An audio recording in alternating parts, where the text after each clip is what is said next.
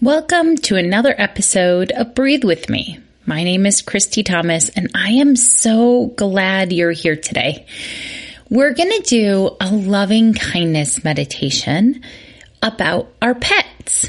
Okay, so this is something that you can learn and then you can practice with your kids.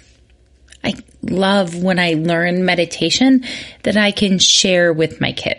I think that's how we heal the world, is by helping our kids be more mindful and more aware and giving them the ability to slow down. So the term loving kindness can seem at times like something impossible. When we feel stuck in negativity or anger or hate, who feels like you can tap into anything like loving kindness when you feel those feelings? Living in the age of social media, it's really easy to assume that the other humans around us are always blissful and so filled with love that they've never known a bad day in their lives, right? We see their best moments. And this belief can feed our dissatisfaction with ourselves and make the practice of loving kindness feel even further and impossible from our reach. A teacher of mine suggested that we can't access loving kindness, but we can try to find warm and friendly. And animals can be a really good guide on this path. They live in the present and they never resist their own emotions.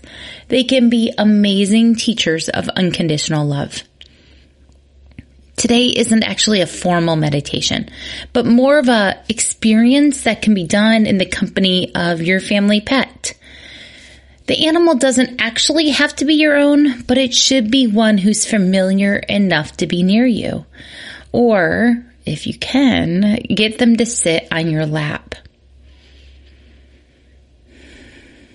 So, observe the feeling you get from this wanting to be in your presence.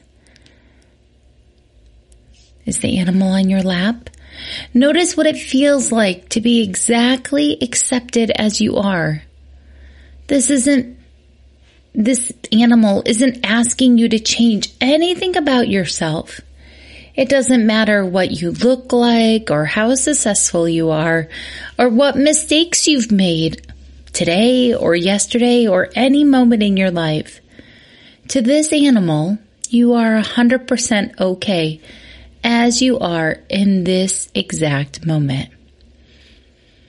If the animal is touching you, imagine their contentedness or affection for you seeping into your body. Picture it pooling directly into your heart. Be still with the energy of this animal who is simply existing right here. They have no worries, no preoccupations, no conditions. As you stroke this probably furry animal, experience the exchange of affection that asks you for nothing in return. Watch the animal accept the pleasure of being petted, scratched, or held. If your pet's asleep, watch their peacefulness. Just take a moment and notice what you're experiencing in your own body as you consciously and mindfully participate. Then let it go.